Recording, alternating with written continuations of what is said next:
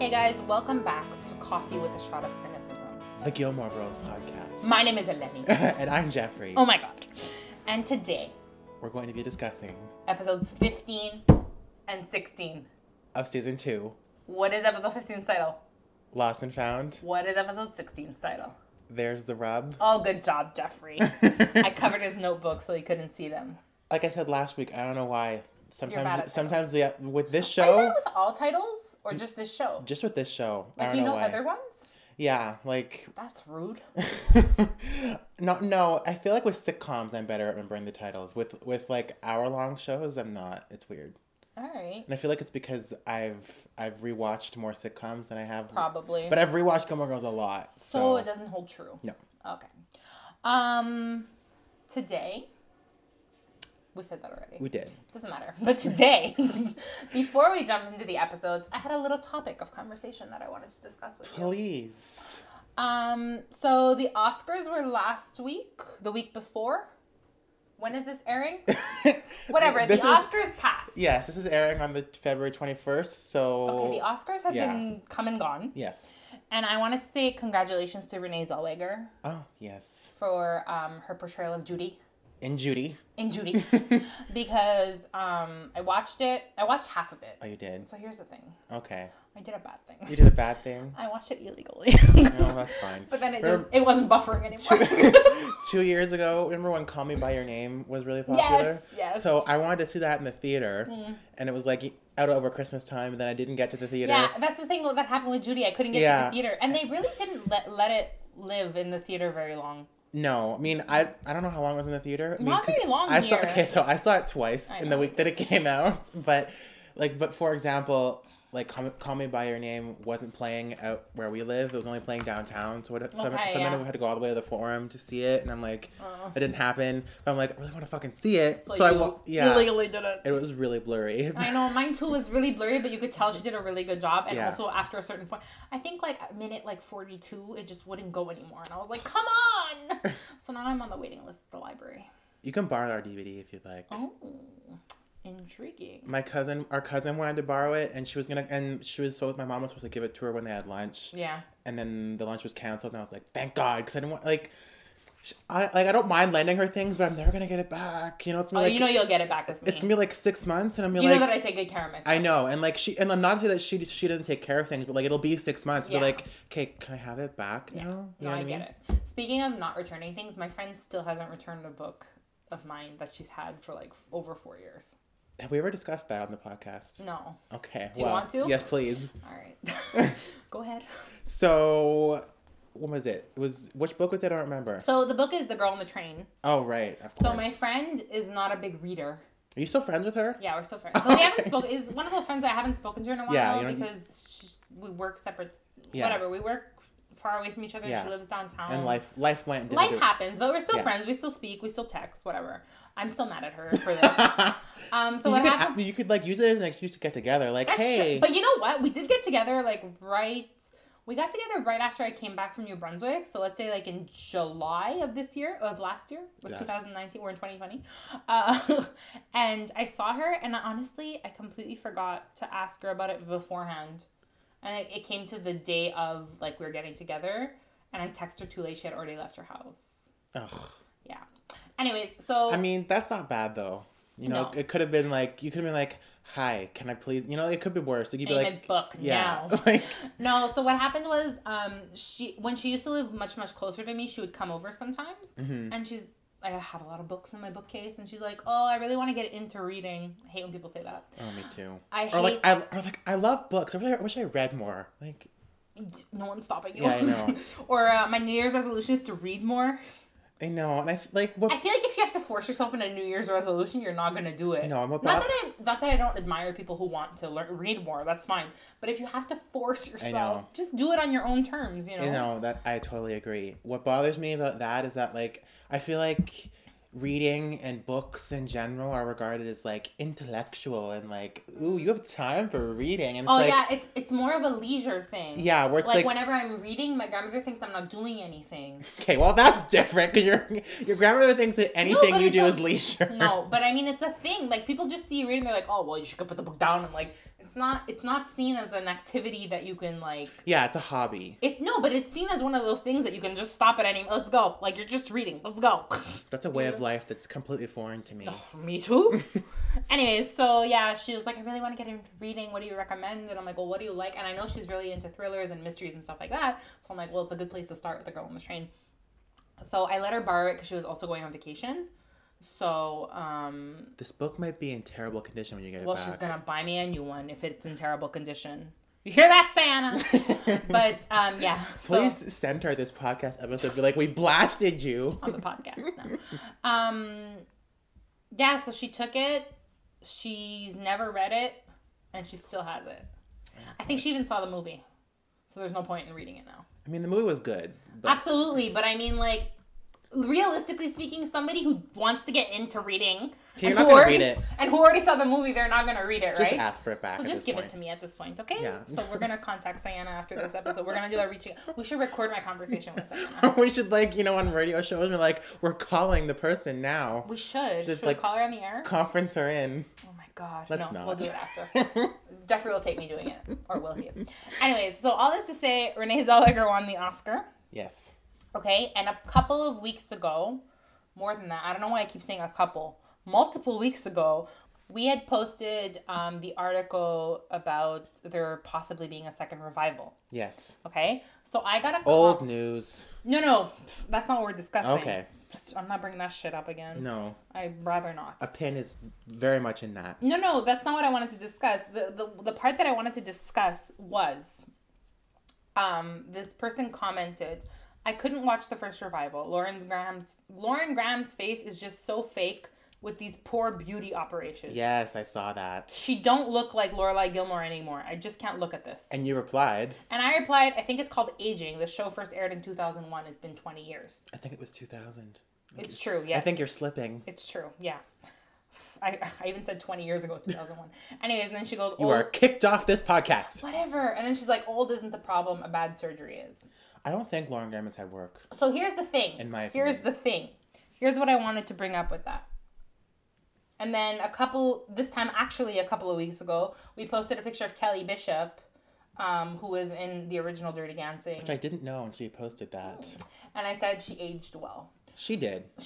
But she looked great in the revival, too. She did. She looked great in the revival. But here's the thing that I want to talk about just for a little bit. Women aging? Women aging in Hollywood. Oh, boy. Because the reason I brought up Renee Zellweger is because, remember when she came out of hiatus? Judy was her comeback vehicle. Yes, so. But, when she first came out into the media, into the public before she did the movie. Yeah. She had surgery, apparently. Plastic surgery. Some Botox, in her cheeks. Some fillers, I think. Yeah. Her face looked a little bit much, but it's But here's the thing. No, wait. Okay. Here's the thing. I'm gonna have some feelings about this. No, exactly. That's why I wanted to bring it up. Why do we care? And I want to read you some of the reactions. Okay. Oh, to Renee Zellweger. Okay. Because. Oh my God! There's a whole article. Yeah, there's a whole article there's more than one. By the way. The reactions to Renee Zellweger's face say more about us than her. I agree. It's true because. Wait, back up. Yeah. So this is the picture. We'll post it if you want. That was a while ago. Cause she didn't look. Yeah, this was in 2014, and I think it was much, much more recent because her face looks fine now. And she looks younger now than she does in that picture. It does. I think it's just a bad picture. It is. So, people were calling her disgusting. People were calling her, what happened to her? Why did she do that to herself?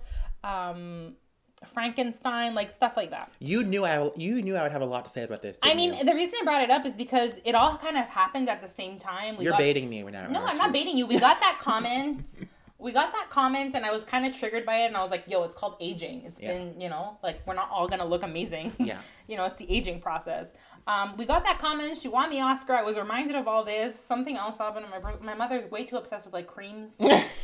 And she's gotten me very obsessed with creams. Anti-aging creams. Yeah, oh my God, wrinkles disappear in 12 seconds. And you're like, no. Yeah. And my mom is 56 years old. She's going to be 56 next week. Mm-hmm. And, not to toot my own horn, my mom's horn, I guess. My mom really doesn't look 56, but she's so obsessed with her face. Like, she's so obsessed with her wrinkles. And she's like, look. And I'm like, I can't see anything. You look perfect. Like, you know what I mean? Yeah. So, yeah, this picture of Renee Zellweger looks nothing like her. And they attached an image of a chair. Oh, Lord. Yeah. So then the author goes on to say, in fact, the reactions to Renee's new face say more about us than they do about her. We want to know about the personal reasons behind it. We remember her as a size 12 Bridget with the plump cheeks. We decide that she looked better before. We tweet an opinion. Yeah. And it's true. Exactly. Like, no, and what it's so easy for this person then to comment. If you were so bothered by someone's face 20 years later, that's on you. Yeah, that you didn't watch the fucking revival. That's on you. Of a beloved show. That's on you. Yeah. And I feel sad for you. Yeah. My thoughts on, women in Hollywood having work done on their face or like anti-aging regimens, like, to me, it's hard. I think, like you said, it's hard for me to have an opinion because, like, I'm not in that scenario. I'm not in that world, I guess. But, like, it's difficult because there are men who have work done on their face, but like it's far less likely for a man in Hollywood to, feel a need to have work done on his face because he would probably still, get work, get roles, despite the fact that he's aged. Because exactly. Like, men are given the platform and the opportunity to age and still be successful, whereas women, not so much. Yeah. Can we agree? Yes, we can agree. Because I find with women in Hollywood that in itself is a very misogynistic business and a very misogynistic industry. Yeah. So, like, I feel like as a rule, women are not very much given the opportunity to age in Hollywood. So that's why having work done on your face to make yourself look younger becomes feels like more of a necessity to then, still get work and still have the opportunity to be considered for roles. Whereas, men, it's more, they can just age beautifully or terribly and still get roles, Yeah, so that's the thing. We're always amazed. Like, recently, Jennifer Aniston turned 51. Like, she's 51! I know. Like, Jane Fonda's 80! Like, great, congrats. Or J-Lo. Yeah, or J-Lo. But let's be honest, she's in fucking good shape, 50 years old. Yeah, I know, but like... But I mean, why are we always so amazed? Women could do things! I know, and like, it's a very complex thing we're talking about here because it's like the industry itself is built around our reactions. Yeah, I know. And it's built around how stars want us to react, But do they want us commenting on their faces? No, they don't. But it's like, it's there's no way we can like discuss this, and reach some kind of consensus, I find, because it's so complicated. But all of that to say, I find that when people, it bothers me when people feel the need to comment on a female star's face, whether or not they've had work done or not. Yeah. Because also this whole speculation about if they have or haven't. Why do you need to know? I know, but why? But what pains me about that is that, in my opinion, like in my head, the star gets work done on her face to look younger and therefore have more opportunities as a working actress. Yeah. So when someone then feels the need to say, "Oh, she looks awful," or like, "Oh," it's like, in my head, the star is getting the surgery to look more acceptable for you. Exactly. And then you turn around and be like, you look awful. Yeah. But then you only hire younger women. Exactly. You know what I also hate in fucking Hollywood? What? Besides a lot of things, is the age gap that usually happens in films. Mm-hmm. Like, where they get a 50-year-old actor to act with like a 20-year-old woman. Mm-hmm. And we're supposed to believe that that's a believable couple. Exactly. That's gross. But that also like plays into this thing that like we're going to get a really young woman, but the man is fine. No matter what age he is, it doesn't matter. Exactly. As long as the woman's young, the couple's believable. It's very... It's disgusting. Yeah. And it's a very precise mix of ageism and sexism. Yeah. Together. And like, it's easy enough to say like, well, they just don't have to accept those roles, these women. Because I've heard people say that. Like, women should just demand that their actor be the same age as them. Oh, they're never going to work again. Exactly. Like, come on. No, and I find, I don't know if I don't know the gender of the person who commented on our post about Lauren Graham's face. Oh, I don't face. know either. Let me check. But not that it matters, but it doesn't matter. But more times than not, it's women. It's kind of maybe it's that's a woman.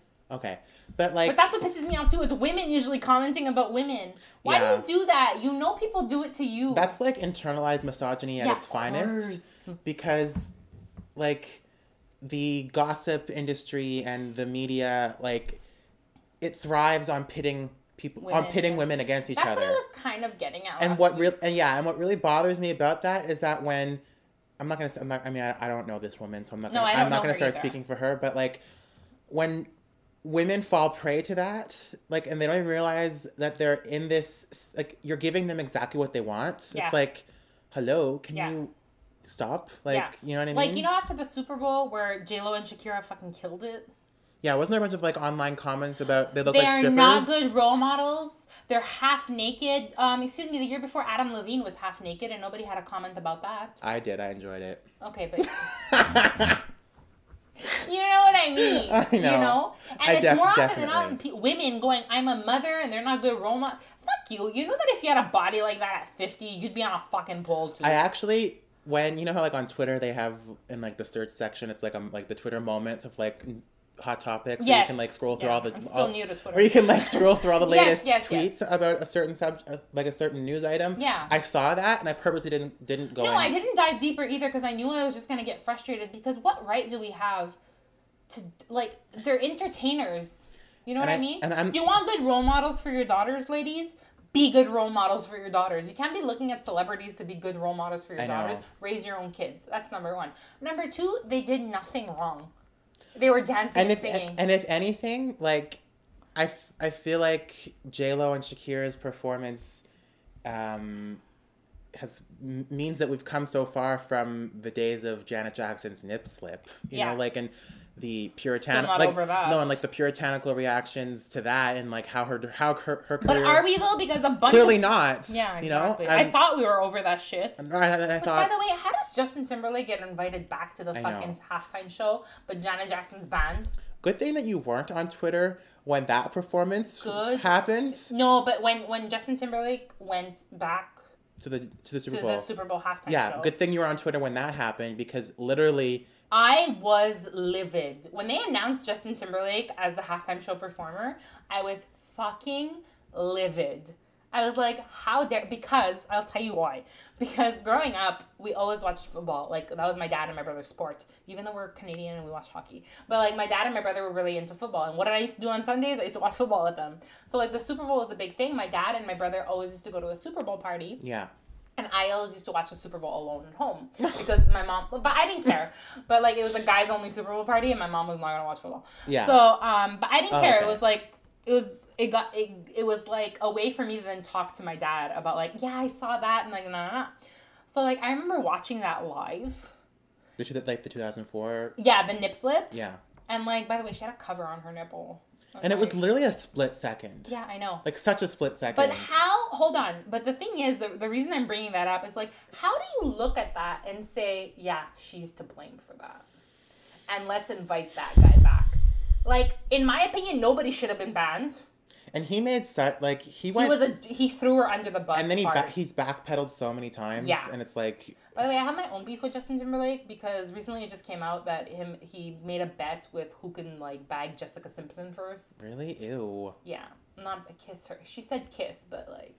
And he also, a long time ago now, he made comments about... Britney Spears? That. But he, like, indirectly... Justin Timberlake, you're a douchebag. No, indirectly he made comments about Britney Spears because, like, an interviewer asked him about how he feels about Vegas residencies. And he went on this, like, bitter rant about how, oh, well, you know, it just seems to me that it's like once your career is dead, that's where you go, and blah, blah, blah. I'm like, that... Say that to Celine Dion. Yeah, and, like, that, I understand that opinion because that's what Vegas used to be, you know? But it's not anymore. That anymore. But didn't he make a comment about Britney Spears' virginity? He did, a long time ago. Like, why are we still... This is okay, but Renee Zellweger gets some fillers and we gotta tear her down. So was that article you're reading from 2014? That one, yeah. Okay. Yeah. So, but I mean, she won on the Sunday of the Oscars, and people were still commenting on it. And like, I'm not gonna say like, let it go. It happened 5 years ago. I know, and I'm not gonna say like she hasn't had work done, but it's more like at this point, who gives a fuck? Who cares? And but at the same time, I feel like I'm kind of contradicting myself then when people are like, "Oh my God, she looks great," because when people say that, my first instinct would be like, "Well, she's had some work done." But also, I feel like I'm kind of guilty of what you're saying too, because my mom didn't watch the Super Bowl this year, but I watched it and I was like, "Did you see the performance?" She was like, "No, was it good?" And then we watched it together, like on YouTube, and she was like, "God damn it, they look so good. How do they look so good?" And I was like, "Well, how do they look so good? I don't know about work," but I told my mom, I'm like, it's literally their job to look good. Exactly. Especially, you know what I mean? Like, they have trainers, they have personal chefs, it's their job. Yeah. You know how we wake up every morning and go to a job? Their job is to go to the gym. Yeah. And that's not putting anyone down. I'm just saying, like, that's what they're, you know. And nothing against J-Lo, but her brand in the last few years has kind of been reliant on, I'm 50 and I look like this. And you know what? Good for her. Exactly. I don't care. My whole point this week was like, my rage stems from the fact that, like, if you didn't watch the revival because you think maybe Lauren Graham had work done, I feel sad for you. Also, not that it matters, and again, I know when I say these things, I am engaging with the gossip culture. I know. But I personally don't think Lauren Graham's had worked on her face. And again, it doesn't. And even if she matter. Even if she has, who cares? Yeah. I mean, apparently, because somebody replied to this comment, like, kind of on our side. We're collective now. But she was like, you cannot prove whether she did or she did not have surgery. All I know is that in her book, she spent an entire chapter talking about how facial surgery is sad for actors and completely changing your face or body for the sake of a role is ruining society. I don't know if she actually said that. I don't remember that. I think that's a bit of a stretch. I think it's a stretch. Because I don't think Lauren Graham seems like the judgy type, because that sounds a little judgy. Yeah, I think she meant it more personally. She would never change her face for the role. But even if she did, I don't think actresses have worked on their face for a specific role. I think it's more like just in general to be younger to get roles. Yeah, exactly. Yeah. But also, I think a good comparison of women in Hollywood having worked on their face is Courtney Cox. That. But comparing that to when like pop singers use auto-tune in their music. Yeah. It's kind of like, and when I was in CJEP, I wrote a whole article about auto-tune in pop music for a journalism class. And the point I was arguing in that article was like more times than not in this day and age, auto-tune is used to, you know, help not always help with a person's performance, but like to give a song or an album a certain sound to make it maybe more successful or make it, you know, more for what they were going for. And a lot of times singers who use autotune in their work have already shown their vocal ability elsewhere. But see, the only problem that I have with that comparison is that, ugly or not, if you're a bad actor, it shows. And you're a good actor, it shows. You know what I mean? Yeah. Whereas some people, not everyone, because I understand what you're saying, some people just use autotune to get a certain sound and they can sing, no problem. Yeah. I think some artists take it to the extreme. Oh, yeah. Where they rely heavily on it. And whereas if you get surgery, whether you get the surgery or not, if you can't act, you can't act. Yeah, exactly. You can't get it. Nobody got their Oscar because they got fillers. And I feel like if you're a bad singer, autotune can kind of make it seem like you can sing, and I feel like there have been some pop singers who have been created off of autotune. Yeah, but eventually when you have to perform live, it's going to catch up to you. And those singers don't really have career longevity, shall we say. So can Justin Timberlake sing? I don't know. I don't really care for him. And I never really have. Like, a couple of songs here and there, but not really. Like, he's the epitome of a douchebag. Yeah. Like, a guy that I can never, like a person, I won't say guy or girl, because like a person that I can never get behind, because even if their music is great, because they're just shitty. Yeah, they're shitty people. He's the epitome of white male privilege. Heterosexual nonsense. See, now you're using my term. Now I'm using it a lot. My impact. Okay, let's get into the episode. That was just my thought for episodes. This week. Episodes. We're doing 15 and 16. Yes. But that was just my thought for this week because I was having a bad week and. Yeah, we didn't mean to spend 25 minutes talking about that. Well, too bad. They're here and they're listening. Whatever. That's all that matters. Okay. Please don't leave us. So remember last week when I said that was a bad cold open? Yes. This was also a terrible cold open. I like this cold open because you like all the cold opens. I know. I know. Because why? It has a quote from Rory that I really like, just because it's a pop culture reference that I get. You know, and when like when you get one of the references, you're like, I get it. You know. So Lorelai cuts her hand trying to clean up the gutters. The drama llama. And so. That's where that screenshot came from that time that I posted. Yes, the dramatic. Yes, where she's like, I'm just being dramatic. It's what I do. Yeah. Like they're talking about how she cut her hand or something, and Rory says, why don't you go to the hospital? Yeah. And Lorelai says, what? Go to the hospital? I'm never gonna come back. And so Rory says, well said, Ida Morgenstern. I love it. And so Ida Morgenstern is Rhoda's overbearing Jewish mother. From both. We have to specify that she's a Jewish mother. Overbearing Jewish mother from both the Mary Tyler Moore Show and the spinoff of Rhoda. Rest in peace.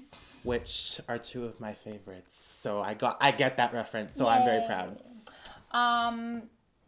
So the whole premise of this episode is that Lorelai and Jess are trying to get along for Rory's sake. Mm-hmm. Rory tells both of them that they should try to get along, and she tries to use Luke as an excuse. Like, we like Luke. We're gonna see you a lot. Like, we gotta all get along. But really, just Rory won't get with Jess. She wants to climb him. I mean, I do too, but that's for different reasons. So I feel like the underlying implication here is that Rory has feelings for Jess, right? Yeah, of course. Because, like... Lorelai's not stupid. She's like, why do you want me to like Jess? I feel like this episode is good at beating around the bush. Yeah, but it should be called Obviousville. But it also prolongs the obvious, like the what's the word? Prolongs the inevitable is the word I was looking for. So can we say that it's unclear who Caesar is until the other actor assumes the role later on? Yes, so I was thinking of you this weekend because when the guy walks out of the kitchen, that's they're not like, Caesar. Yeah, but they're like, oh my God, Caesar's cooking. And I'm like, but that's not Caesar. Yeah. So yeah, I understand what you were saying last time. I think it just got lost in translation. It did. And I don't think it mattered really who he was. It didn't really, but I was very frustrated because I was like, I think I've seen the other guy before, and anyways, whatever. So when does the more like plump actor? I think season 3. Okay. But we'll have to until the point that actor assumes the role of Caesar, who that character is very unclear. I don't know, but apparently he's Caesar. Anyway. But yeah. And I like the character when that actor plays it. Yeah, I like plump Caesar. He's cute. Yeah. So Jess is causing hell again. But well, these 2 episodes are very hellish. Yes, because Liz ships the rest of Jess's things. Oh my God, it's like an episode of Hoarders. And Luke's apartment is a mess. You know what I never understand? Last week when you were saying you're a little bit nitpicky when you're talking about like how did they have time to do this and that. I'm a little nitpicky now because I was like, I saw all that stuff and I'm like, you guys are living in New York. True. Probably not in a lot of space. Nope. Because I don't have the impression that Liz has a lot of money. Mm-hmm. So, like, what kind of apartment were you living in? And how did all that stuff fit in there? It was a brownstone. No. It's everywhere. Yeah.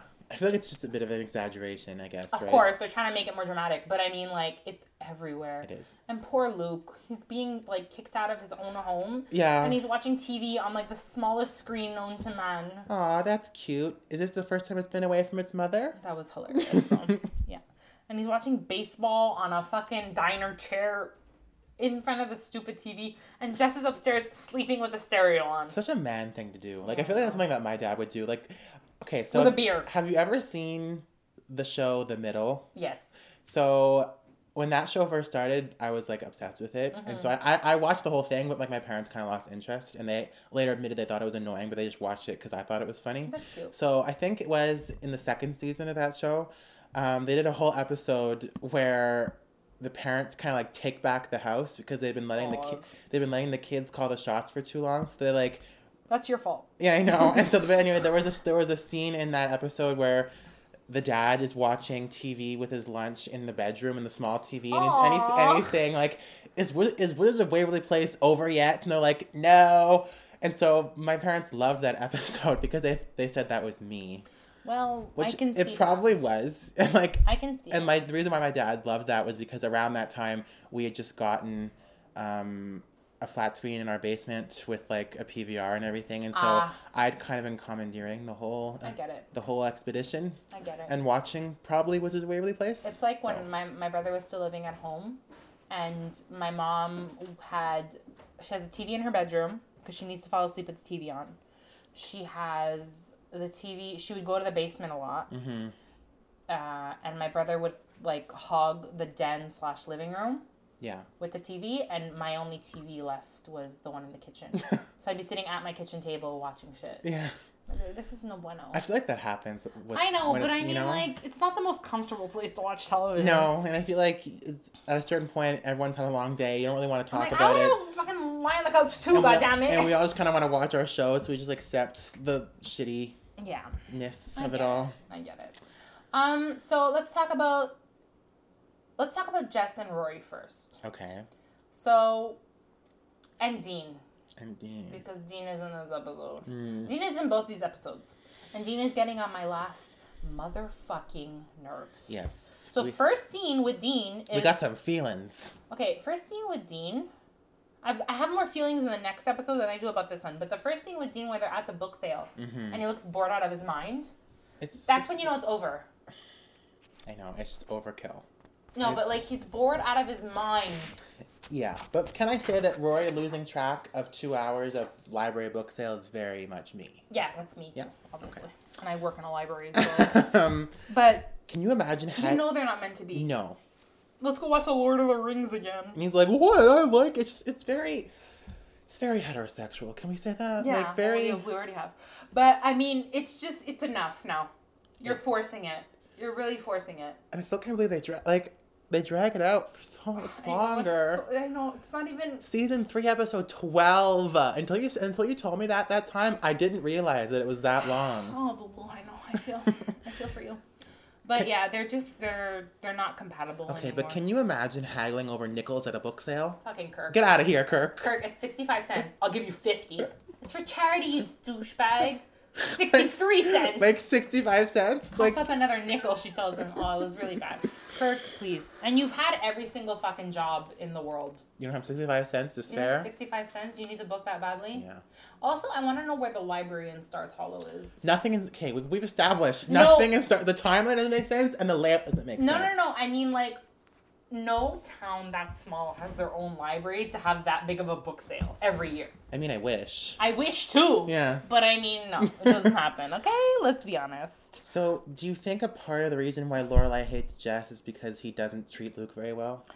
I also think a part of the reason Lorelai hates Jess is because they're so similar. That's what I also wrote that in my notes. And I think it's more evident as they spend more time together, and the part of the show, the part of the episode where it really comes to a head is where they're having Chinese food. Mm-hmm. And like they're both cracking jokes that they both get, and she's like, oh, I haven't heard that reference in a while. And I literally wrote, is it just me, or are Lorelai and Jess really similar? They are. They really are. They both got that chip on their shoulder thing that she had when she was younger. And why is she telling me to shush?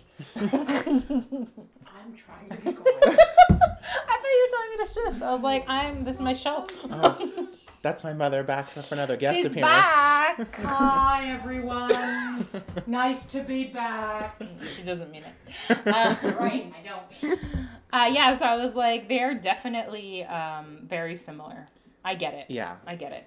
And I think it's a reminder for Lorelai that she was really shitty as a child too. It's like with people who cared about her. And I think as an adult, she's seeing those I don't know the word, habits, those personality traits kind of reflected back on her as an adult. And she was like, I was a shitty kid. And she's like, that's not attractive. That's at not all. it. Yeah. This is also when Lorelai convinces Luke to buy an apartment building.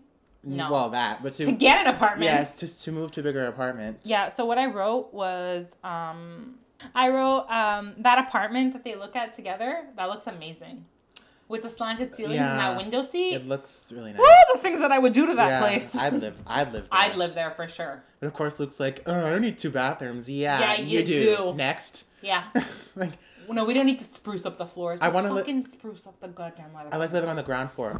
Top floor's quieter. Next, Yeah, just fucking, you need the space. Like, the standards are so low. But then Luke finds out that Taylor Dosey owns the building. Of course he does. Of course he does. And then he says He'll later... turn it into Taylorville! We'll all have to wear cardigans and have the same grass height. Yeah, so he went out, and instead of getting that apartment, he buys the building next door. Which, like, good for him. Good for him, because... Makes more sense. Yeah. And he smashes a hole through the wall. Yes. That'll be your room. Thus begins the construction. Yes. Great. And then we can hold hands and skip afterwards. I'd like that to be the episode title, but I think it's too long. Can you relax with your episode title suggestions, please? I can give you a list. I can make you a booklet. No, I'm good. Thank you very much. Ciao, bye. What else are we talking about in this episode? Are we talking about how Dean is borderline abusive? Okay, well, before we get into that, can we please talk about how weeks, an entire other episode went by before Rory noticed her precious bracelet from Dean was missing. Weeks. But can we talk about, this is what I'm saying, because where's your bracelet? She's like, I took it off. And you remember what he says?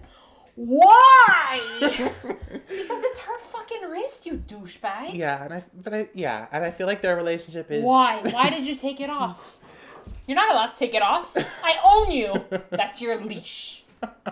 Oh my god, no, I can't. That's a whole other episode. We say that a lot. See, that's a whole different show.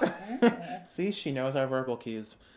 No, that was ridiculous. Yeah, that's why I said borderline abusive. You're very possessive. Like, you're not allowed to take the bracelet off? Like, imagine if she had taken the bracelet off, like, and hadn't lost it. Why? How dare you take my bracelet off? I would have liked, a different version of the episode where she's like, "Where's your bracelet?" I took it off. It's at home. Why? Like, you know, it'd be so like. And her having a ding dong moment where she's like, "This guy's a fucking idiot. Why am I still with this guy?" But like, there's so much panic on a bracelet. And, like, I think it's because... Would you buy it at Tiffany's, Dean? I think it's because Rory knows that they're really... Don't give me that face. I'm giving him a really bad face. I think it's because Rory knows their relationship is fragile. And that's because... Or his ego is fragile. Both. But that's because when Jess asks later, like, you know, he didn't lose it on purpose. She's like, yeah, but, you know, he's not going to see it that way. Yeah. That's what she said. If he can't see it that way... Like, you didn't mean to lose it. Yeah. You're an idiot. At the risk of sounding like an extremist, that's kind of like a bit of emotional abuse, where it's like he's not going to see it that way. Like, you're kind of too much in his head and your head. He's all up in your grill. He's all up on your dick. Like, yeah. Stop. I'll have to agree with that. Stop. Yeah. No, this is not cute anymore. It's not. 17-year-old. Why'd you take off your bracelet? You're telling me she could never take it off? Okay, master. I'll keep it on. Yeah. Forever. I'll die with it. Like, what? I can't do it. I can't do it. No. But I feel like that's what Jess's game was by taking the bracelet, was to like test. I didn't get it. I wrote it in my notes. I was like, what do you think his rationale was? I think it was to test their relationship and see what would and see if a bracelet would cause their relationship to fall apart. Which it did and didn't, because they're still together. Well, because like, Can I say something? Can I say something? Yes. Of course I can. It's my podcast. The only reason I think that they didn't break up is because she found the bracelet. I think Dean is so insecure that definitely. If she hadn't found the bracelet, he would have been so mad that he would have broken up with her. It's an I love you situation all over again. You're right. You mean you didn't notice that the bracelet was gone and I had to point it out to you and then you lost my... Like, you know what I mean? I think he's so fragile. That's what I said. Is it? I said their relationship is fragile. You said its ego is fragile. And I said, yes, yeah, that well, too. I don't know. I'm not going to say that Jess did it to mess with their relationship, but I feel like he did it in the sense that he wanted to see... I feel like he wanted to see how long it would take Roy to know. But that's what he says to Lorelai at the end. Remember when she catches him coming out of the room? Yeah, looking at her books. As I would. As well, obviously. And then she just so happens to find it in her bedroom, so Lorelai puts 2 and 2 together. And she's like, why did you take it? That bracelet means everything to her. She was crushed. And he's like, if it meant everything to her, why did it take her weeks to notice it was missing? And... Oh, casse! Shaft! did, Lorelai. Because her only response to that is, get out of here, you little jerk. Yeah. Real mature, Lorelai. Okay, I think we've discussed this a bit in the past in that Lorelai both like to poke fun at how simplistic and boring Rory and Dean's relationship is. But she also loves it. But at the same time, when it comes down to the fact that they might not be working anymore, she's like scared. There's like moral panic. Well, because it's also like she's seeing like it would be fine if they weren't working anymore. Now she's seeing why they're not working because there's an alternative and she does not like the alternative. Exactly. Yeah. But it's different because like why is like Lorelai in this episode is very like is very preoccupied with selling the idea that bracelet means everything and why did you take it? No, I think like, that idea only came about when she knew Jess took it. Because before she's like, he'll understand. True. He'll make you a new one. But then once Jess took it, that bracelet means everything to her. That's a good point. Fuck you, Lorelai. Yes. Okay. Are we good with this episode? I think we do have to discuss one last thing. What is the last thing? Which is Lorelai referring to Luke as Snuffy. Oh. I thought that was funny. I could wrap myself in saran wrap and he wouldn't notice if the ball game was on. Ugh. And also, one last thing. I could totally see Taylor being a fascist. Can we just say? I feel like he is a fascist as it is. Right? Yeah. He's going to turn it all into Taylorville. That's true. Moving on to 216, which is the better of the two episodes, I think. We're back to the good cold opens. And why is this episode called There's the Rub? Tell me. I don't know. Oh. That was a question. I don't know. I don't, is it a reference to the spa or? Oh, it could be. Yeah? Yeah. Because Lorelai and Emily go away to a spa together. Yes. And I want to have that kind of money where I could just go away for a weekend to the spa. And not go like a 30-minute facial for $9,000. I mean, she bid on it at an auction. Which means she probably overpaid for it. Because she's rich. Because she's rich. Yes. But I want to go away to a spa. Before we discuss that, can you imagine having Gyprock and drywall falling into your food at a restaurant? Because Luke's is now in a construction zone. Yeah. Very cute scene where Jess opens the umbrella. For Rory. You might want to keep that. He's like, oh my god. And then he's like, you might want to keep that open. It's true because everything's falling. And then later, Lorelai is called out of Luke to answer the phone. And her mother is on the other line, is on the other end. To ask her if she wants these tickets? Gift cards, I guess. Gift certificates to a spa. And Lorelai kind of like talks it up like, oh, mindless pampering, blah, blah. She's like, great, I'll join you. I'm like, fuck. Like, that's like grade A Emily Gilmore manipulation. Yeah. This episode was full of manipulation and full of guilt trips. Yeah. 100% guilt trips. Mm-hmm. So let's talk about Emily and Lorelai first. Okay. Because then we can talk about the other side of this episode. Yeah. So they go to the spa. Jinx. They go to the spa and Lorelai spends all this time rearranging their schedules so they never have to see each other. But then Emily sees that and rearranges them back. And not only rearranges them back, rearranges them so they have no breathing room. Yeah, I know. She signed them up for a couples massage. You know what couples usually do after they have these massages, Emily? They have sex. They have sex. In these bathrobes. Yeah, no, that was too much. It's like a couples massage for a couple, not a couple of people. No, that was way too much. It was. So they come like... Are your feet sweating in those booties? Those booties made my feet sweat. I wonder what they put in these bathrobes. I wonder what kind of vitamin C is in this face mask. My face is tight. What do you think? Like, oh my god, Emily! Yours have twigs? Mine had twigs. Emily? Compliment your masseur's hand, Lorelai. Oh god, I can't do it. She's a lot in this episode. She's a lot. And when she points out to Lorelai that Lorelai's the one acting like a baby, I'm like, can you not just for a second see your role in this? I know. And to top it off, they don't serve anything with caffeine at the spa. Oh my god. What was that fucking dessert? And you think that's safe? Yeah. What was that dessert? Mung bean cookie. What? I want a mung bean cookie. God. As we eat Timbits. But nom. That being said, they leave. and they go to a 40-60 bar. Yeah. Oh, yeah. 60-40 bar. Okay. I have to jump a page in my notes because that's on the other side. Continue.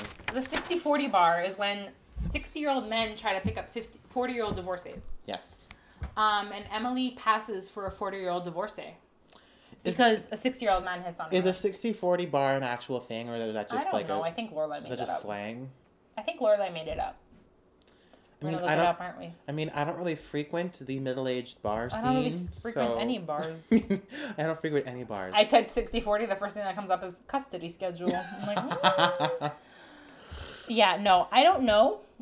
But it becomes a really weird night when, 60-40 bar, or Urban Dictionary. But speaking of the fact that neither of us frequent bars, there's a song that came out recently by Kelsea Ballerini called Club, and the chorus is, I don't want to go to the club. So that's how I feel right I can't take a person seriously when their name is Kelsea Ballerini. Okay, well, I like her, so you can go away now. Alright. And she's a country singer. So I don't like country. Yeah. I mean, it's not that I don't like country, but I don't like a lot of country, but just a few. Sitting with my banjo on my porch.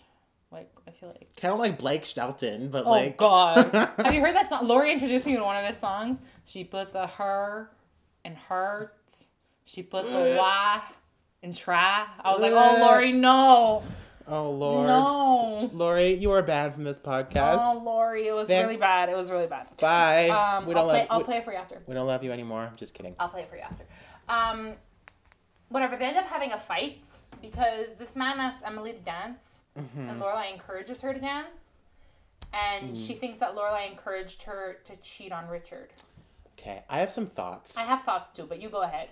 So, I love how Emily constantly wants to be in her daughter's life and wants to have what she and Rory have, as she puts it. Yeah. But when Lorelai opens up and tries to have fun with her mother, it still doesn't work because they're so different. So I'm not condoning the creepy man who asked her to dance and then got too close without really asking, because she agreed to dance and then pulled her in close for a slow dance, which was a little much. A little. We're blurring the lines of consent here if we want to get technical. So yeah, you can finish and then I'll say mine. So I'm not. A dog. Sorry. Are you looking out the window? Yeah, I'm sorry. I saw something wagging in the distance. So I'm not saying that when I say Lorelai wanted her mother to have fun, I'm not saying she wanted to take her out to have fun and pimp her out. Exactly. Oh, but she wanted to loosen up and let loose a little, not loosen up in the sense of go fuck the guy in the coat room, but loosen up in terms. I'm vulgar. Loosen up in terms of Let your hair down a little bit. Stop. No, because I think right before, I know what you mean by loosen up, because right before she had been talking about what's next on the itinerary, and we're supposed to have dinner with everybody else, and our seating is in 10 minutes. You can do whatever the fuck you want. You're a fucking grown-ass woman. Exactly. That's what I mean. Yeah. So I have issues with this too, because on the one hand, I think Emily overreacted in the sense, not when she pulled away from the man. I think that was justified because, like you said, boundaries. Mm-hmm. But I think in blaming Lorelai for it. No, she got but that's what Emily does. Yeah, I know. And that's what that's what conservative people do, is that they're so used to, I'm generalizing, I'm sorry. But people like Emily who are conservative tend to repress their true feelings so deep inside them that then the only way to express them is to project your anger, your guilt onto someone else. And that's why last week we were talking about the resentments between Emily and Lorelai and her parents, and how it's always going to be there. Yeah, last week when we solved the entire show. Yes, we did. The mystery of the show. High five. High five. But the thing is, look, I understand where Emily's coming from too, because Lorelai is the one that encouraged her to dance, and of course it was innocent. But at the same time, he's clearly hitting on her. Yeah, I know. So we can place the blame on Lorelai for that, but she was not getting upset over that. She was getting upset over the whole evening. I didn't want to come here. I didn't want to sit at a bar. And it's But you were fine with it 5 minutes ago. Yeah. You know what I mean? I felt like she was having fun. I cheated on your father. Yeah, I practically cheated on your father. It's no, you didn't, number one. But I think what it is that she was finally having fun and letting loose. and like not worrying so much about the schedule in her life. Yeah. And then that, when the guy pulled her close, kind of jolted her out of it, where she's like, what am I doing in a bar? What am I doing eating peanuts? Like, you know what I mean? Yeah. It kind of like got the ball rolling on her head again, like, you know? So I think, yeah, her taking it out on Lorelai was very unfair, though. But that being said, I like the resolution of the episode. Where they steal the bathrobes. Yeah, because Emily wants to leave early because she's so upset. She wants to go home. She's so upset because he cheated on her husband, you guys. I don't think that's why she's upset. I think... You don't think that her cheating on the love of her life? No, I think... Blatantly cheating on him? I think she was... I think, like what you said, the dance with the man kind of jilted her, and she's realized, like, this is not me. I can't do this. I'm so... Like, and she was so jittered by... she was scared. The entire scenario that it was like, I have to go home. I gotta go home. Can't do it. Can't be here anymore. Because it's a reminder of what I did. No, I get it. But that being said, her and Lorelai end up stealing the bathrobes because... Emily asked, like, why can't I have what you and Rory have? And she's like, Rory and I are best friends first and mother and daughter second. That's problematic, by the way. Oh, yes. But we'll get into that. She's like, but you and I are mother and daughter always. Yeah, which is not a bad thing. But I mean, there's extremes to both their parenting styles.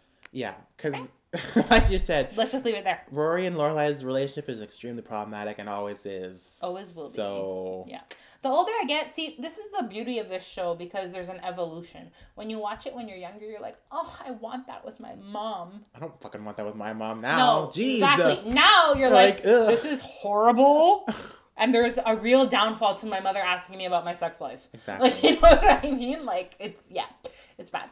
But I feel like in my case, like, I've always been close to my mom. So so it's like, I'm good with, like, our relationship. I don't want what they have, you know? No, I understand. But, like, you know, people who are not necessarily close with their parents would be like, oh, I want that. But then as you get older, you realize what the pitfalls of that is. And I wouldn't be surprised if, like, Lauren Graham or Alexis Bledel would be like, if someone said to them, like, oh, I want what your characters have, you'd be like no, you don't. Mm-mm.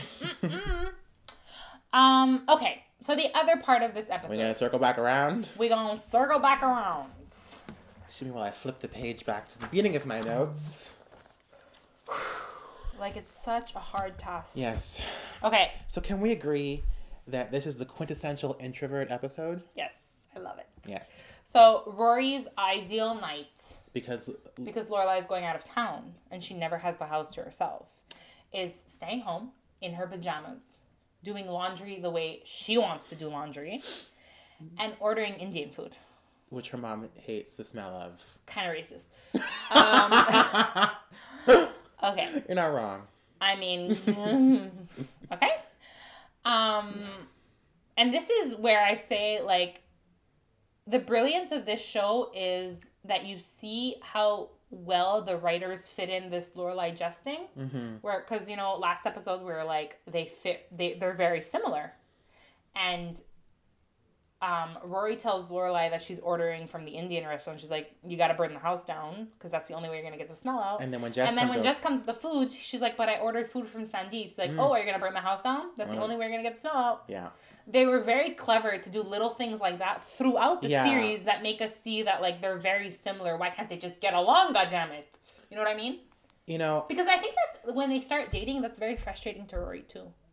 Because she sees that he and her mom are so similar. Frustrating in the sense that, like, she sees that they're so similar and, like, why can't they just get along? Okay. I might be chastised for this, right. But if we take a psychoanalytic lens to this again, our psychological services are available for $2,500 a pop. Our rates went up because we got some good reviews. yes, we did. Not including tip.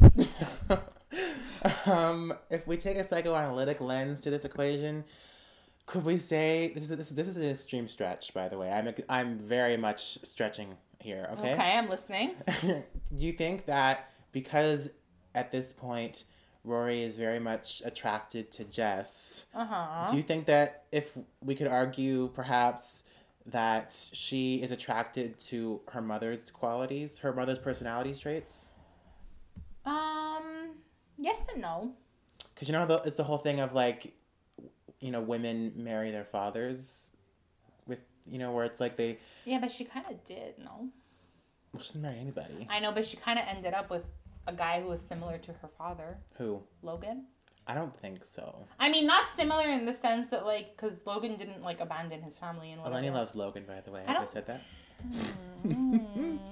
She's gonna leave. I don't... I have said this once, and I will say it again. They're all problematic.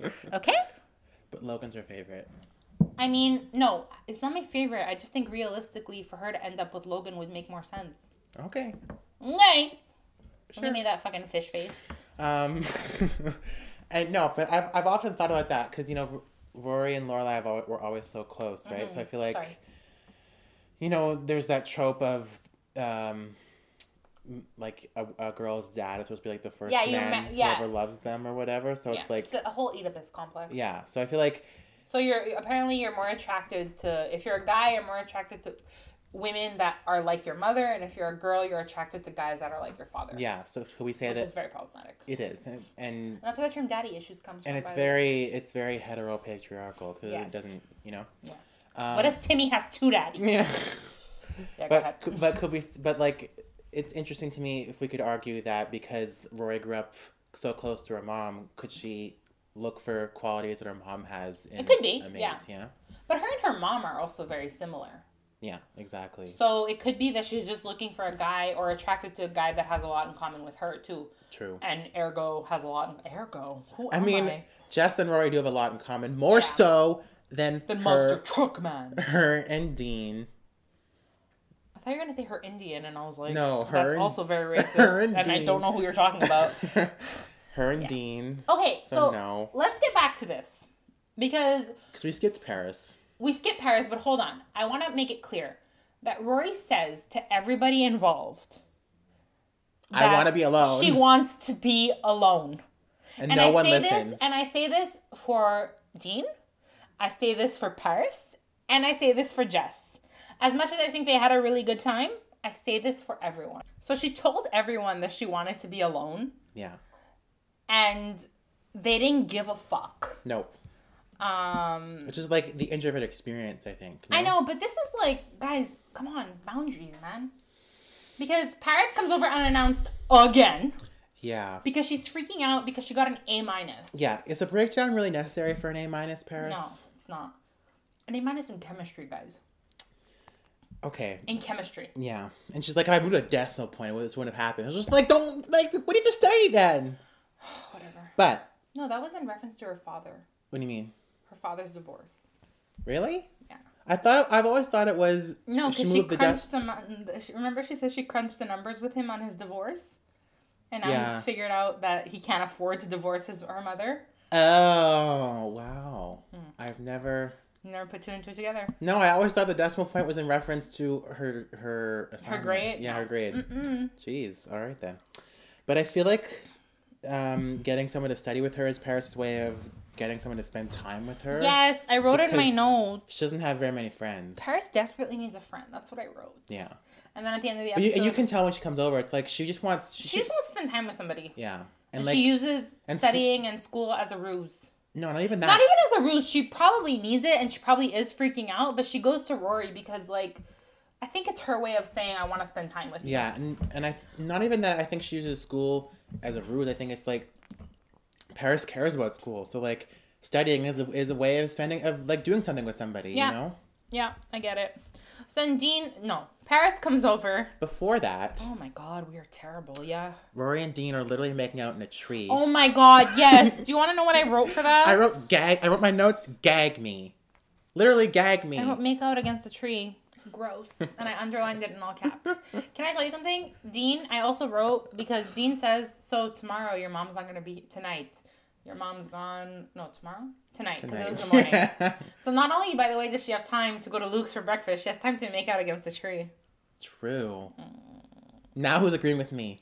Okay. I mean, I only agree because... But, so he's like, tonight, your mom's not going to be there. How about I come over? I guarantee you Dean wanted to have sex. You think? I guarantee you Dean wanted to have sex. Could have happened. Yo, they're making out against a tree, and, like, your mom's out of town. Like, yo, he wanted to have sex. I'm not surprised. Rory and Dean were... No, he wanted to have sex. Rory and Dean were always linked that way, right? Because, like, Well, because he's her first later, right? So yeah, but we don't know that now. No, but she doesn't know that. No, but knowing that. Ding dong! I'm gonna lose my virginity to Dean when he's married to Lindsay. No, but knowing that. Please. It's kind of an interesting way to think about it. He wants sex. Yeah, I know, because he's like every, he's like every man. Your mom is gonna be out of town. Like, I know. Whatever. So Paris comes over because she desperately needs to study, and Rory says, "I will give you 1 hour. We will study." Yes. Okay. And Dean also thinks he's a saint. He's like, I'm a saint, but I'm not mad. Fuck you. Yeah. You're a saint? Stroke your own dick. Oh my god. You piece of poop. Anyways. So she gives Paris 1 hour. And then Paris desperately wants more time. She's like, no, you have to go. You have to go. And then Jess shows up. Yeah. With apparently a care package from Luke. But we find out later it wasn't a care package. Quote unquote care package. He just wanted to come over and have dinner with her. Maybe he wanted sex too. We don't know. We don't know. Maybe he did. All men. No, I'm kidding. Hashtag not all men. So that's what I mean when I say, like, yo, she's made herself very clear. She just wants to stay home. I mean, Jess did Stop answering the door. I mean, Jess did know that, right? Stop. Yeah, but then when she was like, I ordered food from Sandeep's, Paris is here. Yeah. He's like lingering. He's like, I'll have a fry. And then he takes off his coat. Yeah. Like, come on. Again, isn't that the quintessential introvert experience? I know. But the thing that I like, but I will say, the thing that I like, they're all three introverts, got together. Yeah. And ate and did introverted things. And talked about books. That was a great conversation, by the way. Yes. One that never would have taken place if Dean was in the room. True. And Paris is right. The Beats writing was extremely self-indulgent. Oh, boy. What? I agree. I can't agree. Fine. You have no Jess thoughts? was right when he said, I can't read poetry. Just say it already. It's true, fuck. What can you... How many ways can I love thee? Like... Haven't we talked about Jack Kerouac before, the two of us? Probably. And you said...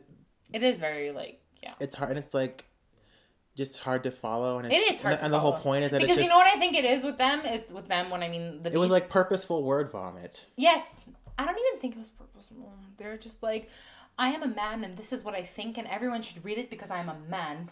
Yeah. You know what I mean? And even in the 50s that was avant-garde because it's like I'm a man adrift from society, but you should still listen to me, you know? Yeah.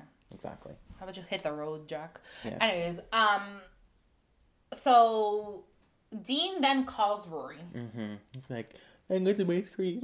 Or whatever the fuck he says. Not even that. He's like, I'm coming over. And she's like, no, don't. Paris is here. Oh, so then I'm not really ruining your night. She did. Bye. Coming. Like, I'm not so mad at him in that instance. No, I'm mad at all of them. That's why I said it. I'm mad at all of them. Because, like, boundaries, guys. Boundaries. But it makes, I don't know. It makes for good television. No, that's not what I was... That's not what I was going to say. Oh, okay. What I was going to say was, I don't know. For me... I think I've talked about this with you and on the podcast, I think, in the past. Like, for me, being an introvert is very tightly associated with the fear of missing out. Yes. So, like, anytime, the reason why I call it the quintessential introvert experience is that Mofo. because... FOMO. Mofo. Yes, mofo. That's motherfucker. Mofo, yes, exactly. FOMO. Mofo. So...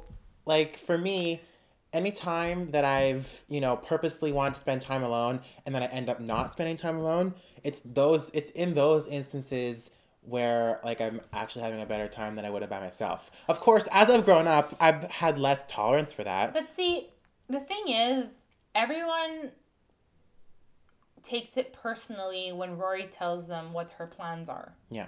Like, Dean was like, I'm fine, but, like, I'm disappointed. You'd rather do laundry than spend time with me. I'm a saint, but I'm not mad. No, but, like, yeah, number one. But also, it's like, just because you're in a couple doesn't mean you lose your individuality. Like, you and your partner don't always have to be together. You don't have to be joined at the hip. Exactly. Sometimes I need time alone to do stuff. And I feel like that kind of makes Rory a bit more of an old soul because, like... I feel like teenagers are less likely to be like, I want to spend tonight alone to do laundry. But here's the thing. That's why I think it's refreshing to see a character who actually enjoys their own... Oh, my God. Who actually enjoys their own company. Yeah. Because every time in a show where a couple gets together, they're always spending time together. Mm-hmm. And you kind of lose that. You kind of lose what you liked about the character. Yeah. Not always, I'm saying. They still have their moments where they're in a couple. But I find, especially with Dean... No, I agree. Especially with Dean and later to some extent with Logan, I found she lost her individuality a lot. So the fact that she can say that she wants to spend tonight alone, even just to do laundry, is refreshing to me. Yeah. Because I have my plans judged a lot. Like, my brother always asks me, like... Me too. My brother once asked me, like, to go to a movie with him and my cousins, and I was like, oh, I've already seen that movie, and anyways, I have plans tonight, whatever. What are your plans? He always tells me. I'm like, oh, I'm going to stay home, and I'm going to watch this thing on Netflix, and I'm going to knit. You're going to knit! And, like, he loses his mind. Yeah. I'm like, I don't fucking judge you. My brother collects comic books. Yeah. Like, I don't judge you. And see, I feel like... At least I can wear my knits. True. Yeah, go ahead. I feel like a previous version of me would have gotten so insecure when someone had done that. So, like, for me, if I'm like, oh, what are you doing? I'm like, oh, well, I'm staying home and I'm reading, or I'm staying home and I'm watching this movie. They'd be like, oh, well, you can do that anytime. You should come. And, like, just that's what I hate. And just by the person, and I hate it now, too, but like, as a teenager, I probably would have been so insecure with someone saying that and be like, and I would get in my head and get anxious and be like, well, you're probably right. You know, I might miss out on something fun, so I should go. I hate that because my mom and my brother always do that to me. They always tell me, go, you'll have fun. No. But I'll have fun here too. Yeah. You know? And I won't be anxious or insecure. Yeah. You know? And I feel like now as, like, you know, an adult, I'm using air quotes for adult. Nobody's an adult. I feel like now as I'm more grown up, I just know, like, I'm not doing that. I know, like, it's not worth it if I have to work in the morning and I'm I'm tired. Like, no. I feel like I know how to say more often. Oh, yeah. Know? Like, I've definitely, as an introvert, I've definitely learned how to say no. Like, I know where my boundaries are for myself. Like, when that friend that hasn't given me back the book. That bitch. No, but when she invited me out once, we went for dinner with her and some other friends of hers. And, like, I wasn't feeling it after. They're like, we're going to go to this bar that has, like, board games, whatever. I'm like, I'm not feeling it. No. And, like, no FOMO. Yeah. Like, I was like, no. So. Because I went to the dinner. Yeah, I had fun. But I'm not going to, like, think, what if I had gone to this place? No. I work the next morning. I'm tired. No. I feel like, could we say... Stop judging people's plans.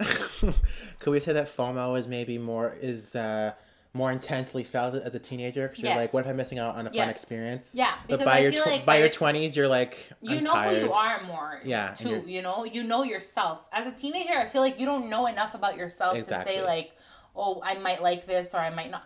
As a 27-year-old person, I can say that like, no, I know I'm not gonna like this. I'm 22. She's a grandma comparison. Oh, fuck off. Can I? Jess, do you remember when he says, do you really want me to go? And do you remember what Rory says? No, what did she say? She doesn't answer him. You know what she says? What? I really want to avoid a fight with Dean. True. So that means you don't want him to go, do you, Rory? No, you want to go to climb him. As do I. But anyway, I think this is my favorite Jess episode. If you had compared like season 2 episode 5 and season 2 episode 16, I feel like I would have chosen season 2 episode 16. Just because I think, in my personal opinion, this is my favorite Jess episode. Okay. Yeah. Okay. Thank you for listening. So, could we say that this episode is when Paris and Rory can officially be considered friends? Yes. So I feel like before now it's a bit of a cloudy frenemy zone. Well, Rory says there's no definition for what we are. But it's somewhere in the friends-ish zone. It's frenemies. They both like each other. I feel like they both respect each other. I feel like we can say they're friends from this episode until season 3 when she has a bit of a hissy fit over Francie. No, I was gonna say over. Well, that was the bigger hissy fit. Yeah, but I was gonna say about you told her what about Jamie? Blah. Oh yeah, that too. Yeah. Yeah. So a lot of teen drama goes down in season 3, basically. I feel like it hit its peak teenness in season 3. Mm-hmm. Well, because season 1 and 3. Well, because after season 3, like it's college. Yeah, so you can't really. Even though a lot of teen drama still happens in college, by the way, like that's true. American television wants you to believe that all teen drama is in the rearview mirror after high school. Not true. No, I'm 27 and there's still teen drama. Yeah. Can we talk about the closing scene? Please. Of this episode. So much to unpack. Because this gives me a fucking headache. So much to unpack, ladies and gentlemen. Do you remember, guys, in the last time that Lorelai and Dean had a conversation about Rory without her knowing? She flipped out. It was a Tastic, a green and yellow basket. A nursery rhyme you previously did not know. I didn't know, and it was traumatizing, to be honest with you. So in this episode, the closing scene is Rory and Jess talking at the counter at Luke's, and Dean and Lorelai outside just staring at her. Yeah. Yo, stalk her much? It's okay. Go ahead. I'm gonna let you take the lead on this one. I feel like the last 2 weeks' episodes have been the general theme is we got feelings. Because I have a lot of feelings about this last scene. And that's why in my notes I wrote down so much to unpack. Mm-hmm. Because, like, Lorelai, shut the fuck up, first of all. Like, you want to elaborate on that? I just hate her so much sometimes. And this is a very good example of why I hate her. Because the way she and Rory interact is very different from the version of Rory she portrays to the world. Like, my daughter is this, my daughter is that, but like Rory wouldn't lie.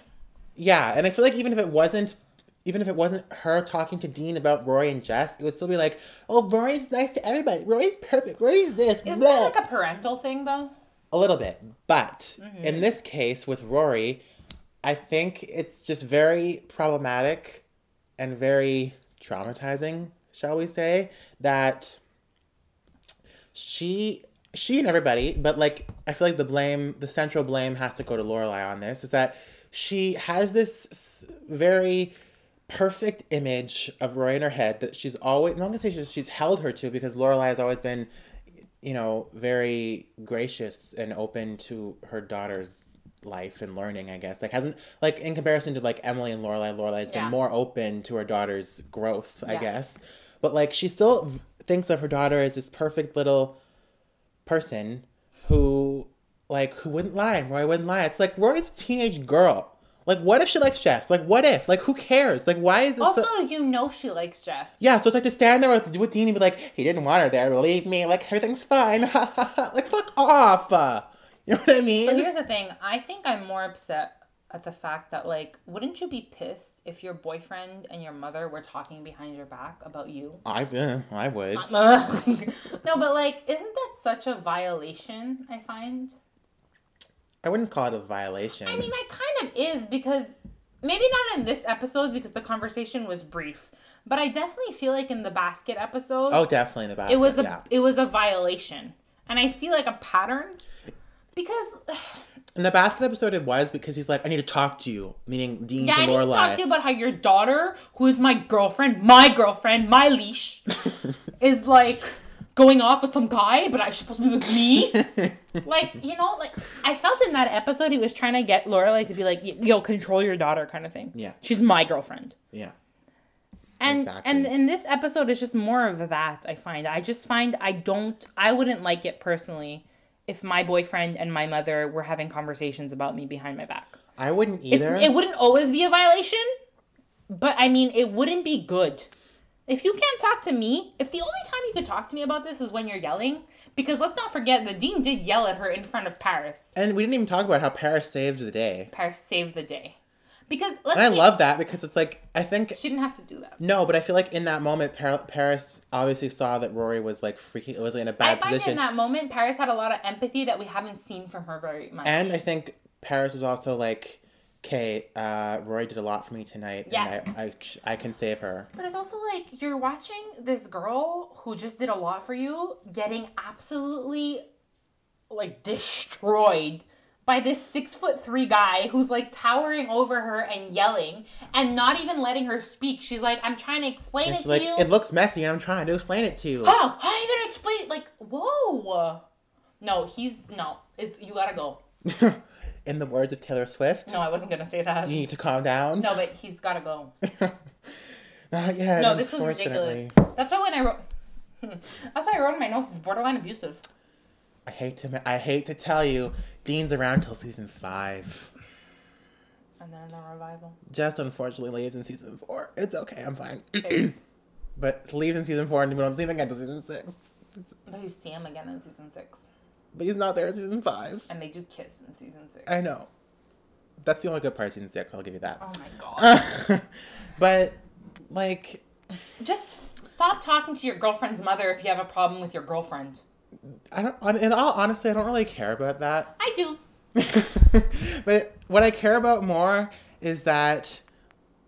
what I care about more is what Lorelai says in those conversations. No, I'm not saying I don't think that what she's saying is problematic. Like, Dean's an idiot, fine, and we don't like Dean, but at the same time, like, Lorelai's not helping the situation. Not at all. Not at all. Like, Lorelai's making it worse, but she's like, Roy would never lie, Roy's perfect, like, fuck off! First of all, like, you have no business telling your daughter's boyfriend that she's not gonna lie to him. Mm-hmm. You know, like, you're making a guarantee that you cannot guarantee. Exactly. Number 2, you know that's a lie because you know your daughter and you know she has a thing for him. Yeah. Okay. Well, yeah. She knows. They've never openly discussed it. No, but she knows. She knows. Okay? She knows. Does, yeah. Like, let's be honest. She prides herself on really knowing her daughter. She knows. Yeah. Okay? But this whole, what I was talking about with Lorelai, how Lorelai sees her daughter and how Rory is seen by others kind of brings up something else that bothers me about Rory's character and more, it's like a thing that bothers me in general in real life too, where it's like kids who grow up, you know, being seen by other adults as, you know, more mature for their age, or my favorite term, an old soul, which when I was younger, I loved being called an old soul because for me it was like, oh, like, and I was an old soul and I still am, but it's like when I was a kid and people called me that, it was like they saw that I'm not like other kids, which I wasn't. So like it was kind of, I felt like I was seen, but now as an adult, I'm kind of more wary for when you call a kid an old soul because it's like you kind of grow up backwards when you call kids an old soul. I'm not saying that like kids who adults think are more mature like don't get looked after as much or like they don't get cared for. It's like no, they do, but it's like I feel like a part of adults who assign them those labels kind of always assume that they're all right. Oh, they're doing fine.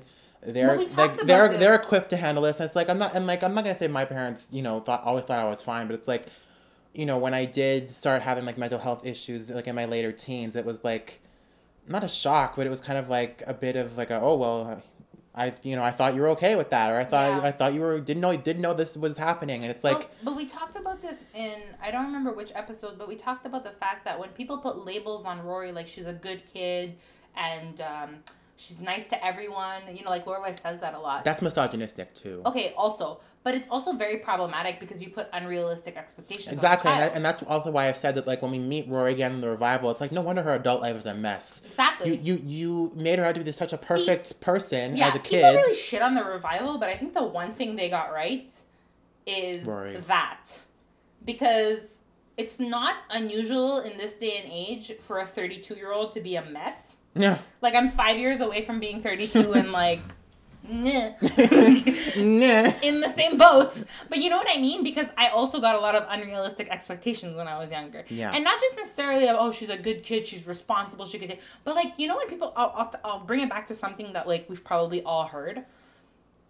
Maybe in elementary school, we were a little bit smart.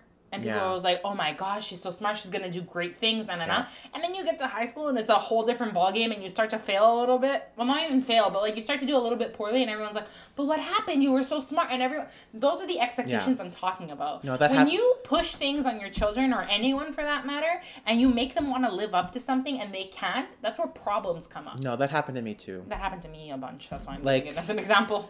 And I'm not saying that like when parents or other adults...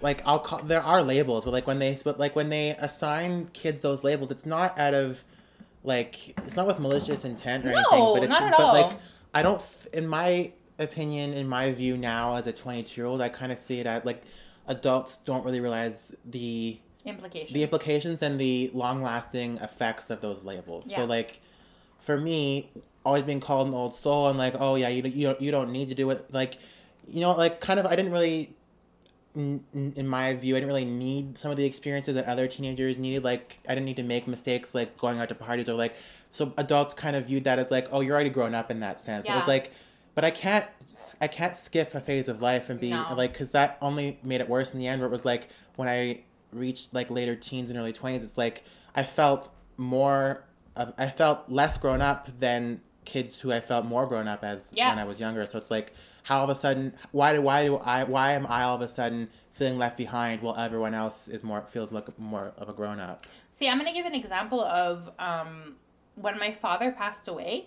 I was 13, my brother was 14. Mm-hmm. And my mom later on in life, like when I hit like maybe 17, 18, always used to say, out of like goodness, like it wasn't with malicious intent, she always used to tell like her colleagues and her friends, I got really lucky with my kids because after my ex-husband died, like my mom's thinking was like, we could have like lashed out, we could have gone partying, like we could have taken the wrong path kind of thing, but we did it because it wasn't our personalities, like I'm introverted, my brother is kind of too, like we weren't the type of people to go out and stay out past curfew and whatever, but like you said, my mom didn't do it to be but you're putting an unrealistic expectation, and you don't even realize that you're doing it. No, because fine, maybe I didn't want to go out or whatever, but maybe sometimes when I have like emotions that I don't know what to do with, because I didn't act out during that time, now we get into really bad blowout fights. Yeah. You know what I mean? Same thing. Like my mom, when when you see on a TV show when when a teenager's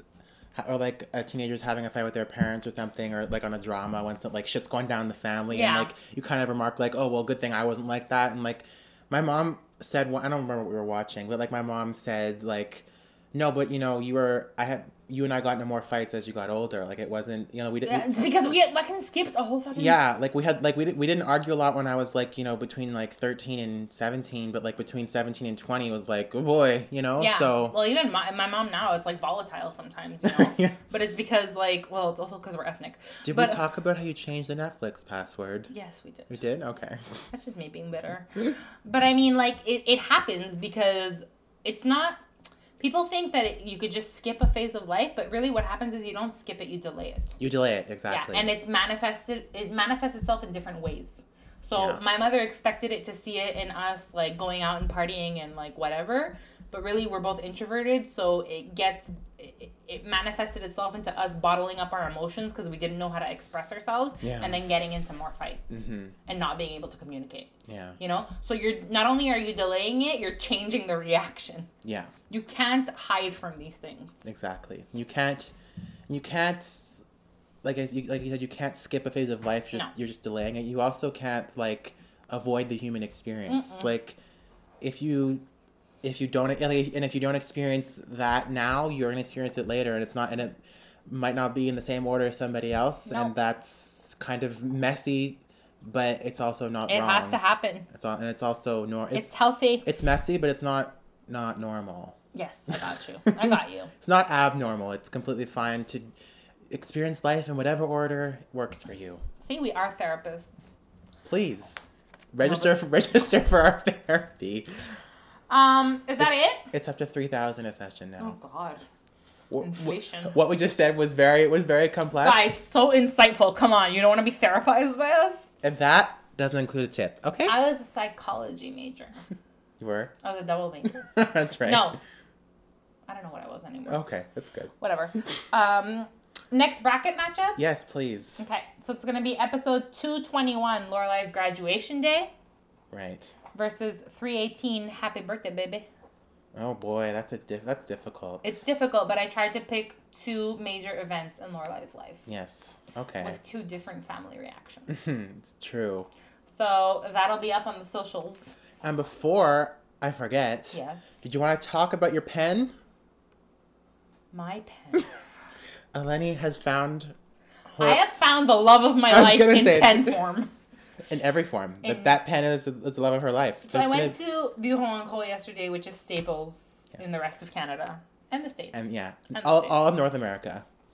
And I needed an ID badge holder. Yes. This little thingy that I attached to my... person. my purse or my person. And I'm always in the market for new pens. Yes, as am I. I love pens. Me too. And my notebook is coming to an end, and I was like, pens. So did you buy new notebooks, or do you have some? No, I have already. Actually, the ones that you got me. Yes. Which are similar to this.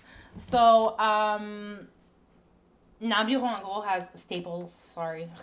has like all their pens on display, like every single one of them with paper, and I was just like, yes. It's because people would always take them out of the package and then scribble on so the price they're like, we're tags, gonna like right?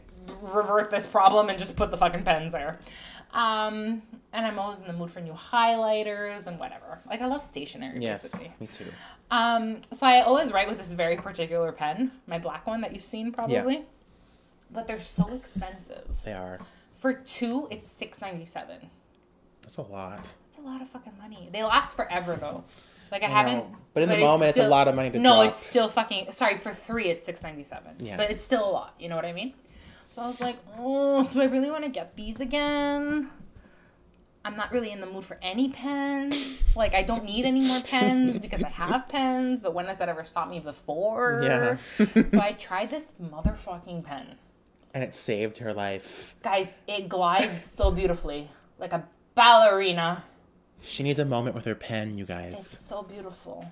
And then the worst part is I got home yesterday and I was like, try this pen, try this pen, try this pen. So and today, like, what the fuck? What's wrong with this pen? So my mom took it and she's like, oh yeah. And she took one out of the pack, a little bitch. Of course she did. And then my sister-in-law came over and tried it, and my brother came over and tried it. My brother had no comment, and I kind of wanted to gouge his eyes out with the pen. But this pen is life-changing. And I even tried it when she came over here today. And so at the bottom of my notes for today's episode, it says, "This is me trying Eleni's pen." Yeah. She also forced me to try her pencil. My pencil is also a thing of beauty. Which she bought in New Brunswick. Yeah. So, wait. We're going to post Oh my god. She's going to Google her friggin' pencil. So, this pencil... We're very off topic. It's from Japan. Of course it is. Look how beautiful they are. Okay, you need an intervention. Look how beautiful. So, this pencil's from Japan, and it cost me $6. It's a pretty heavy-duty mechanical pencil. It's a mechanical pencil, but it's so smooth. Yeah. It's so smooth, It's guys. That's the kind of pencil that's worth $6. Yeah, it's very smooth. Writes like a charm. Oh my god, don't show me your whole catalog. Oh, I just got into big trouble. Anyways, so the pencil is called Serve Swell. Yes. And the pen is called the Staple Sonics X Gel. 0.7 millimeters. Not a sponsor, just not a sponsor, but if you want to give me money, please. I do this for free, so why would you give me money? Give us money for our podcast so we can advertise your pens, I will try all the pens. Because that's our brand. That is our brand. You want to give us books also? Oh yes, please send us free books. Send us free books. Where can they follow us? They can follow us on Gilmore Podcast on Twitter. And Gilmore Girls Podcast on Instagram. Yes. Where you could look for our matchups and our stories. Yes. And you could also email us if you want at Gilmore Girls Podcast. No, Gilmore Podcast at gmail.com. And try that. If you should so desire, please rate us on iTunes. Yes. Because that helps people discover us. Yes, and find. We're in it. We're not in it for the money because we're not making money. Although, if you pay me in pencils, no problem. Or books. But we're in it to reach as many Gilmore fans as possible. Yes, and ratings help find new audience members, and we're all for that. So. Oh my god, we charted in Greece this week. I was Did we? It's my name. Yeah. They just saw my name. They're like, this bitch. Represent. You don't have a home country. Nope. So we can't. I'm Caucasian. Can't even exploit your last name. Nope. I would say WASP, but I'm not Protestant. So that sucks. Well, my dad's Protestant, so halfway there. What's your mom? Well, me and my mom are Catholic, so no. Anyway, thanks for joining us. Thank you. We ended it on a religion note. Yes. That was hilarious. Thank you. Yes. And we'll see you next week. Bye.